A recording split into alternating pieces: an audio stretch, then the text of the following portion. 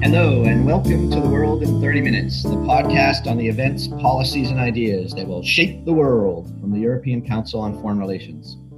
My name is Jeremy Shapiro. You're probably noticing that I'm not Mark Leonard. He is verifying that he is European by taking all of August off. And so I am a pale substitute for him, but we'll do our best. And this week, we're going to discuss the situation in Belarus and the implications of that for the region and for Europe. I'm very pleased, in order to do that, to be able to welcome our usual all-star cast of ECFR people and outside help. This week, we have Andrew Wilson, who is a senior policy fellow at ECFR and also a professor at UCL, and he is the author of Belarus, The Last European Dictatorship, which he just informed me is going to have a new edition next year. We're also joined by ECFR's crack senior policy fellow, Kadri Leek, who's in Estonia. And finally, we're joined by Olga Drindova, who is the editor of Belarus Analysis, which is a University of Bremen newsletter on Belarus and a keen observer of the scene in Belarus. Thank you all so much for joining. Olga, I'd like to begin with you and ask you for a sense of the situation on the ground in Belarus, and particularly, if you could, to give us some sense of what it is that the opposition is actually trying to achieve and what, if any, strategy they have for achieving it. So we've seen the last 2 weeks that actually two biggest protest actions, so to say, in the history of Belarus took place. So we've seen about over 200,000 people protesting in Minsk last Sunday and the Sunday before, and also quite a lot of people politically active in the regions, which is quite unprecedented in the Belarusian history, such long-lasting and such broad after-election protests. So I would say that the protest moods in the society are still high. We also observe a very high wave of solidarity in the Belarusian society and self-organization. Well, we know that protests do not have any political center, so people have learned quite fast to self-organize themselves via social media, but also these private horizontal contacts becoming very important. People are also getting used to using public space for their political messages, which is also quite new for Belarusians. And I cannot say that there are no repressions anymore. We still observe some targeted repressions against the most active people, but it is still not the way that we saw directly after the elections during these 3 days and nights. So people are kind of getting used to it. And also maybe humor is a very important solidarity tool. And I think that it is quite an interesting observation how Belarus actually react on what is happening in the country with the political humor. And I think it helps them to take the situation not that serious as we saw. I mean, we saw the president with a gun and these scenes with a helicopter on Sunday, and the impression that I have, well, these scenes, they didn't reach their aims. Things that I see now is that people just take it with humor, so they do not really see president as legitimate anymore, and they're trying, to make jokes of it. So that's the impression that I have from the society. But of course, there are also quite a lot of problems in the whole protest moods. As already mentioned, there is no one political center there. So we have a kind of symbolic figure who is Tikhanovskaya, and she's still sitting in Lithuania. She has never called for protests actually in Belarus, and people do understand that she's a symbolic figure and she admits it herself. At the same time, there are some attempts to build a new coordination council. It has already been built with the aim of peaceful transfer of power. And the first problem that they're already facing is that criminal investigation has been already initiated against this council. So we don't see any readiness from the side of the state, so to say, for a dialogue with society, the state and the president himself. They do not see this council as a legitimate council. Today, maybe you follow the news, even Svetlana Alexievich, who is actually a Nobel Prize winner for literature. She's Belarusian, and she was actually also, she was not arrested, but she had to deal with the whole criminal investigation, and she was called, to testify against this council and so on. So it's quite unprecedented also that she's also part of this council. And it's just a sign for us that independent, how popular the people are who are actually part of this council, it's a clear sign for us that there is no chance for the state that the officials will see any potential figures for negotiations within this council. And it could be really become a problem because people, already shown it can do on the streets, right? But people still need some political representation, and we still do not have this political representation for their position. Yeah, Andy, that sort of brings us to the question that I wanted to get to you. It seems as if the opposition's strategy is to demand these negotiations, to demand sort of negotiated transfer of power, at least a compromise. How is the regime responding to that? And what is their strategy for, particularly Lukashenko's strategy, beyond performative flying of helicopter and carrying of guns that I guess people aren't taking very seriously to deal with these protests? Well, carrying a gun rather indicates that you're not particularly prepared for dialogue. I guess the regime response has really unfolded in three phases. Firstly, during the election campaign itself, the late Belarusian political scientist Vitaly Silitsky developed the concept of preemptive authoritarianism. In previous elections, Lukashenko has been very good at weeding out effective opposition and preventing mass protest. They didn't do that very well this time. They weren't preemptive at all, very reactive, and largely lost control of the process. Eventually, they were preemptive in the sense that they kicked out a lot of the candidates, they fashioned the opposition, they arranged for the cheating, which is what they always do. So what went wrong this time? Well, they did that at a much later stage than previously, in previous elections. Plus, they allowed proxies to compete, both directly in the case of Tsikhanovskaya and indirectly the three women representing the three excluded candidates who sort of campaigned in their stead. So although Tsikhanovsky, Babariko and Sepkala, the three excluded candidates, weren't in the race themselves, but by proxy they were. Then I guess you had an initial harsh but crude response to the protests after the election fraud, the 3 nights that Olga was talking about. Something of a lull since then, but the third phase, I guess, with the arrival of this FSB plane on the 19th of August, nobody knows what was discussed, but clearly strategy changed after that. And it's copying some kind of Russian tropes of counter-revolutionary technology. You've started to see fake demonstrations in support of the government, fake movements in support of the government, tougher policing. But most important of all, the threat of Russian security forces somehow being added to the Belarusian security forces. So the regime, I guess, hopes that the opposition movement will lose momentum and dwindle, but if it doesn't, they are threatening to act and act tough. I suppose the most threatening part of are the strikes, really, even more than the protests. How is the government dealing with that? Well, threatening, yes, because these are mainly strikes in big state enterprises. The Belarusian economy is still dominated by them, so it directly hurts the state and the state budget. But on the other hand, the state has been quite successful in isolating strike leaders, firing them, imprisoning them, and there are signs that the strike movement at least might be losing numerical momentum, although there are kind of new strikes happening elsewhere in the education sector, for example. So that seems to be where momentum is being lost a bit, although there are still hundreds of thousands of people on the streets.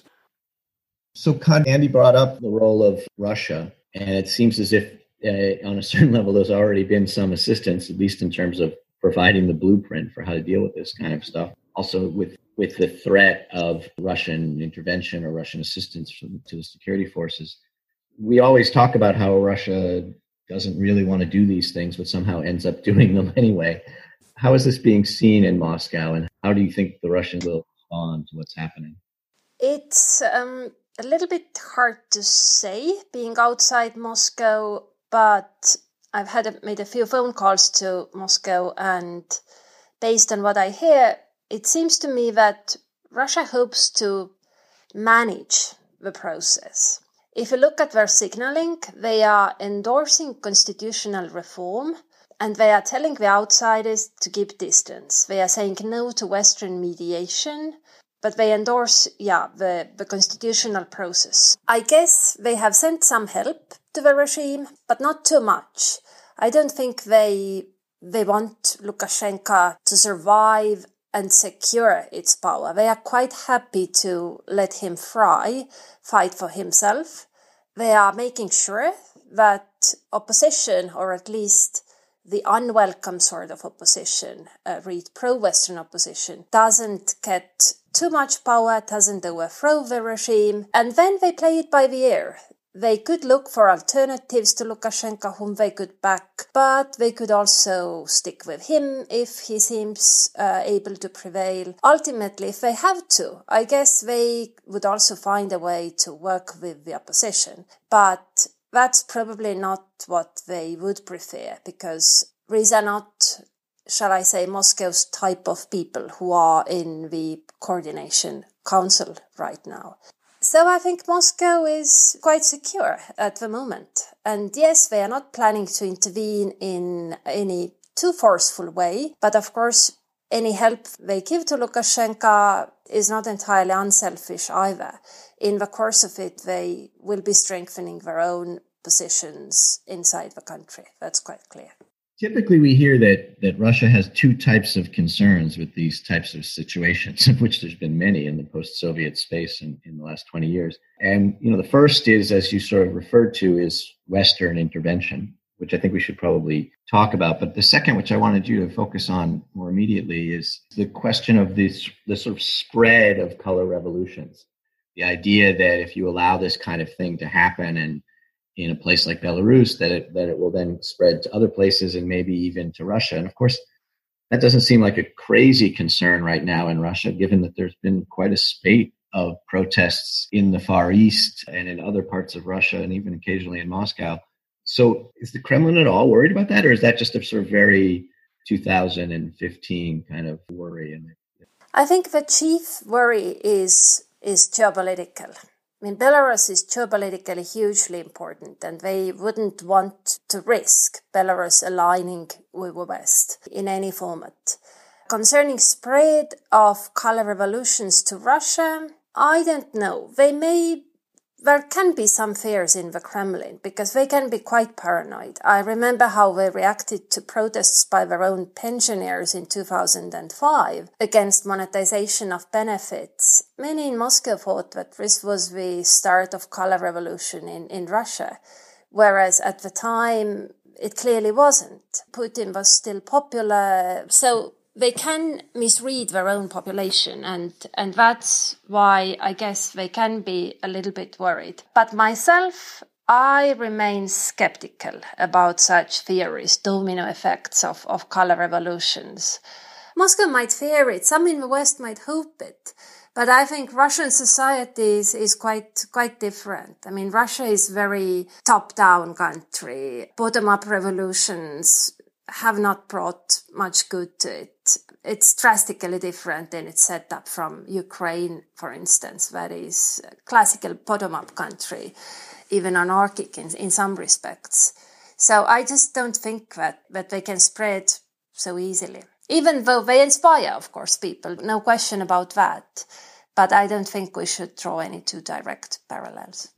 I think it's also important to understand that the decision makers who are sitting in Russia, they're of course also not only watching the Belarusian state television, so to say. I mean, this geopolitical factor, it just did not exist from the very beginning in the whole electoral campaign in Belarus. So we never heard anything anti-Russian from the most popular potential candidates. I say potential because they were not registered, and a number of them are arrested now. And we also actually do not see any pro-European or flags the flags of the European Union. So this geopolitical factor just does not exist for the time being, for the moment now. It's not in the protest moods, and it was also not in these discussions among the potential candidates. So what is the Belarusian state is trying to do is literally to bring in this geopolitical factor, so to say, in order to split the society and to convince Belarusians and also those in Russia who make the decisions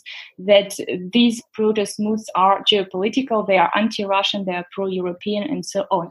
But I'm quite sure that those, who are sitting there in Russia, they also do understand that it's not the case. And it's actually also a very important social factor, so to say. The whole Belarusian society is a huge source for Russian soft power, because Belarusians might be the most friendly nation towards Russia, so to say, and the anti-Russian moods are really not that widespread. So I would even not believe that in case Belarus has free and fair elections, that a clearly anti-Russian candidate would even win, would be able to win. So I think it's also very important, for Russia to understand that Belarus is already very dependent on Russia economically, and there are quite a number of soft power tools that Russia is already using in terms of language, Russian media, the whole history, culture, family links, and so on. So it's quite, I think, yes, it would be dangerous, of course, also for Russian society to see that these revolutions, from bottom-up revolutions, can work, but at the same time, as soon as they are not anti-Russian, there is still the possibility that, that Russia will try to somehow accept it and somehow still try to influence the most popular potential candidate or presidency in the future in Belarus. And they still have, mechanisms, and they have this possibility of influence also for the future.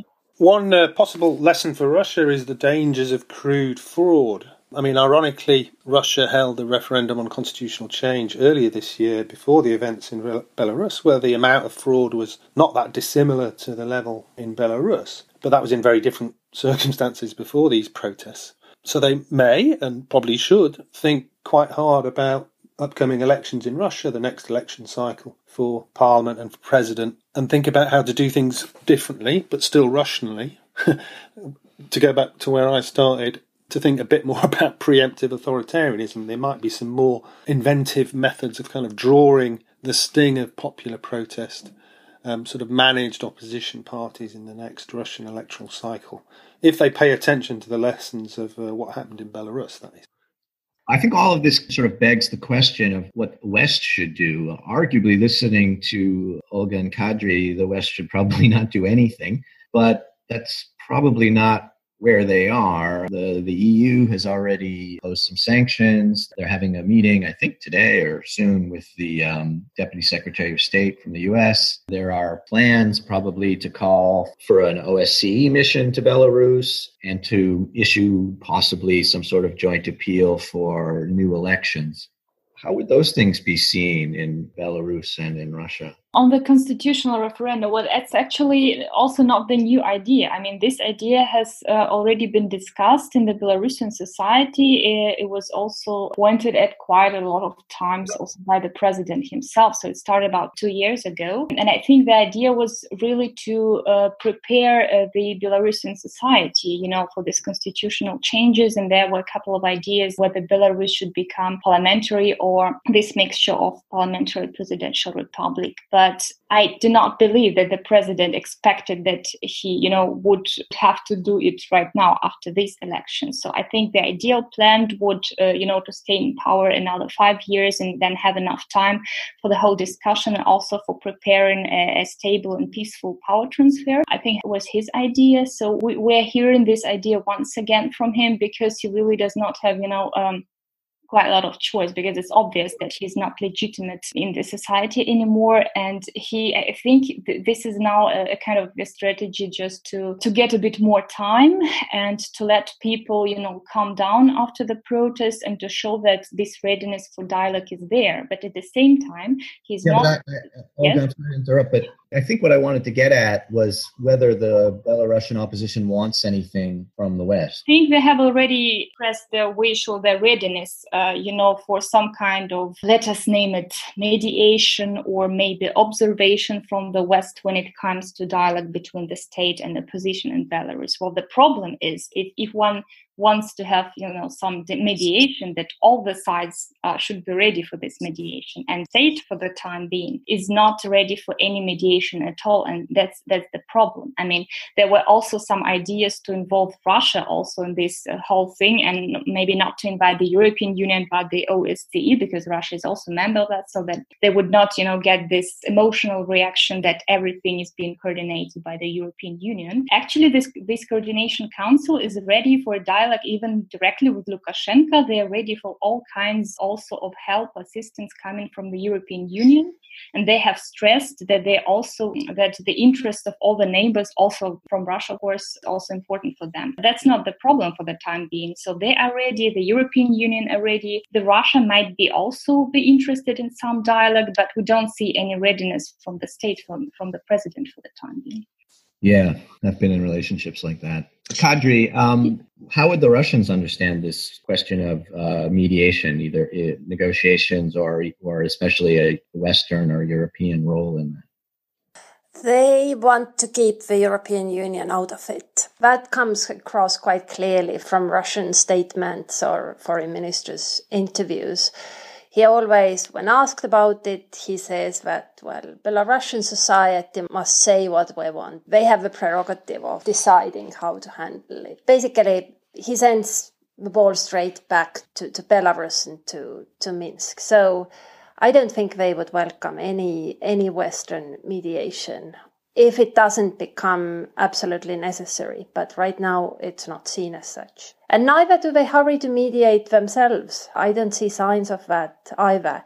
They are just right now focusing on keeping the situation in some kind of control for themselves. And neither do they hurry to mediate themselves. I don't see signs of that either. Maybe just quickly, we're running a little bit out of time, but Andy, I was just wondering about this question of the security services. I think if you look at this type of protest movement, the real key to whether it can succeed when the regime is intransigent generally depends on the degree to which they are able to use, or at least threaten to use, the security services against the protesters. And how does that look in Belarus? I mean, Lukashenko has definitely already threatened to do it, and he's clearly carrying around a gun in order to demonstrate that. But is it a credible threat? Yes, to some degree. We also had another symbolic or performative event yesterday. A guy called Dmitry Pavlichenko, who is widely thought to be responsible for the so-called disappearances of some of Lukashenko's opponents back in 1999, 2000, disappeared, presumed dead. He was back on the street, effing and blinding, attacking the opposition, but a kind of threat of renewed disappearances on a much larger scale. I mean, Lukashenko's security forces are well paid, they're big. He doesn't have the problem that the Georgians had in 2003 when the police weren't paid, or that Yanukovych had in Ukraine in 2014, where he'd maxed out his sort of repressive potential. There's still more to come in Belarus. The whole point, I think, of Russian sort of covert intervention is to give the impression that even more can be done for longer with various types of Russian assistance. You can see one or two guys handing in their badges, one or two cracks at the base of the pyramid, some people not prepared to follow orders, but not at the top. At the top, people seem to be prepared to do what's necessary, defined by Lukashenko as necessary. Okay, that's scary. But these things can sort of flip pretty quickly. Given all of that, I thought maybe it would, since we get paid to predict, sort of, even though it's impossible, thought maybe we should end by getting from each of you just a sort of yes or no question, whether you think that Lukashenko will be able to maintain himself in power through the end of this calendar year. Why don't we start with you, Olga? And of course, you can feel free to punt on this. It's a totally unfair question, but I think people would be interested in your views. The question is quite difficult. I mean, the whole situation in Belarus and the whole dynamic that we see, it's just everything is changing almost every day. So it's really difficult to say anything right now. I mean, what the most probable scenario that I see for the moment is really this combination of, attempt to push this idea of a referendum and a new constitution and to show some kind of readiness. Okay, we can talk on that, but I do not expect that they will be talking with this newly built coordination council. I think they would have the officials, that the president would have attempts in Belarus to initiate this referendum, but without any, direct dialogue with this council, because it's also not only for political reasons, it's also psychologically for him very difficult, to talk to these women. Just about a month ago, he was saying that Belarusian constitution was not written for women, so he really does not see them as politicians and as rivals, and it would be just, he sees this as a damage for his image. So I think there would be some attempt to calm down the society, but at the same time, the targeted repressions that we see now, I mean, the most active people at the state-owned enterprises, also those who are yet left from the opposition, but I mean, almost everybody from the structured party opposition is already arrested, and everybody who would be more or less active would be arrested or would be be persecuted or would be intimidated to lose their job and so on. So I think this combination of targeted repressions and some attempts to push the idea of referendum is possible for Belarus. But it also depends on, You don't have to outline the whole thing. Okay, just sort of ending up. I take that your answer is he probably will be in power, but who knows, which is totally fair. Andy, you think you can give a shorter answer to that yes or no question? I think Olga has demonstrated the sort of pundit's ability to take a yes or no question and be able to answer it in a long time. The regime has its new strategy in place, and it's thinking of two possible scenarios from here. One, that the opposition protests do lose momentum and diminish. If not, it has to crack down. I don't think they will lose momentum and diminish. So it's what happens in that next scenario that I think is key to whether he survives or not. But as I think Kadri said, Russia is providing some kind of resources, but it's got a pretty open mind about who uses them. If someone else looks like it can keep a lid on things, then they'll be the next president. Okay. That was almost a yes or no. I think he's slightly more likely to stay, but it could go either way. So I would say it's not exactly 50-50, but let's say 55-45 that he will stay. Something like that.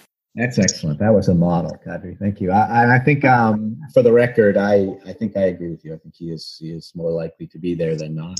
So the last thing that we have to do is our bookshelf segment, in which it doesn't have to be about Belarus. And in fact, for your own sakes, I kind of hope it's not.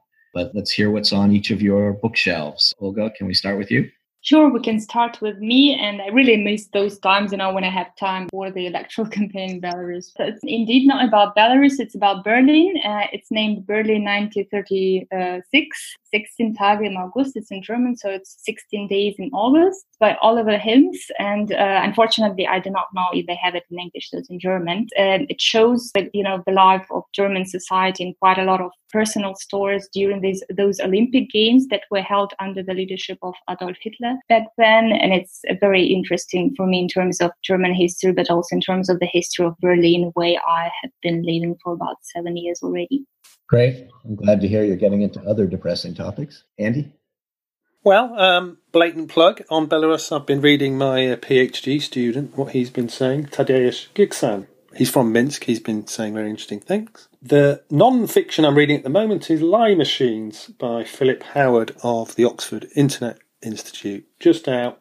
There are a lot of books on computational propaganda, however it's defined. Not many of them are very good, but this one is How to Save Democracy from Troll Armies, Deceitful Robots and Others. Okay, that shows real breadth. Kadri? My book recommendation, I don't think is of any use for our English language listeners because it's not available in English. But the last book I've been reading is an essay collection by Hailiand Udam, who is a late Estonian Orientalist. He studied Persian language in Tajikistan and translated many things and has written a lot about Persian and Oriental philosophy and literature. And why it fascinates me, it shows some sort of Soviet cosmopolitanism. That if you couldn't go and study Persian language in Tehran, then you could do so in Dushanbe. And actually, it was possible to become a specialist of a very obscure thing and be very good at it. And have your cosmopolitan circle of scientific cooperation. What's on my bookshelf is I've just finished a book that was given to me by ECFR's recent crack intern, Emma Kolick, called Einstein's Dreams by Alan Lightman. And it's a book which describes the dreams that conceives of the dreams that Einstein had in his sort of miracle year of 1905 when he came up with the theory of relativity about time. And it presents a bunch of different perspectives on time, which gives you some insight into how he might have conceived of the sort of incredible intellectual jump that is the theory of relativity. But I think that's all for us. We will have links to all of the bookshelf segments available for you on the website. For now, please go to your favorite podcast platform and rank our podcast and give us 5 stars. I would ask you also to mention me rather than Mark Leonard. that would be helpful. And so for now, from ECFR, from Andrew Wilson, from Kadri Leak, and Olga Drindova, it's goodbye. The researcher of ECFR's podcast is Lucy Hoppenthal, but she, of course, was also on vacation, so I did it. And the editor is Marlena Riedel.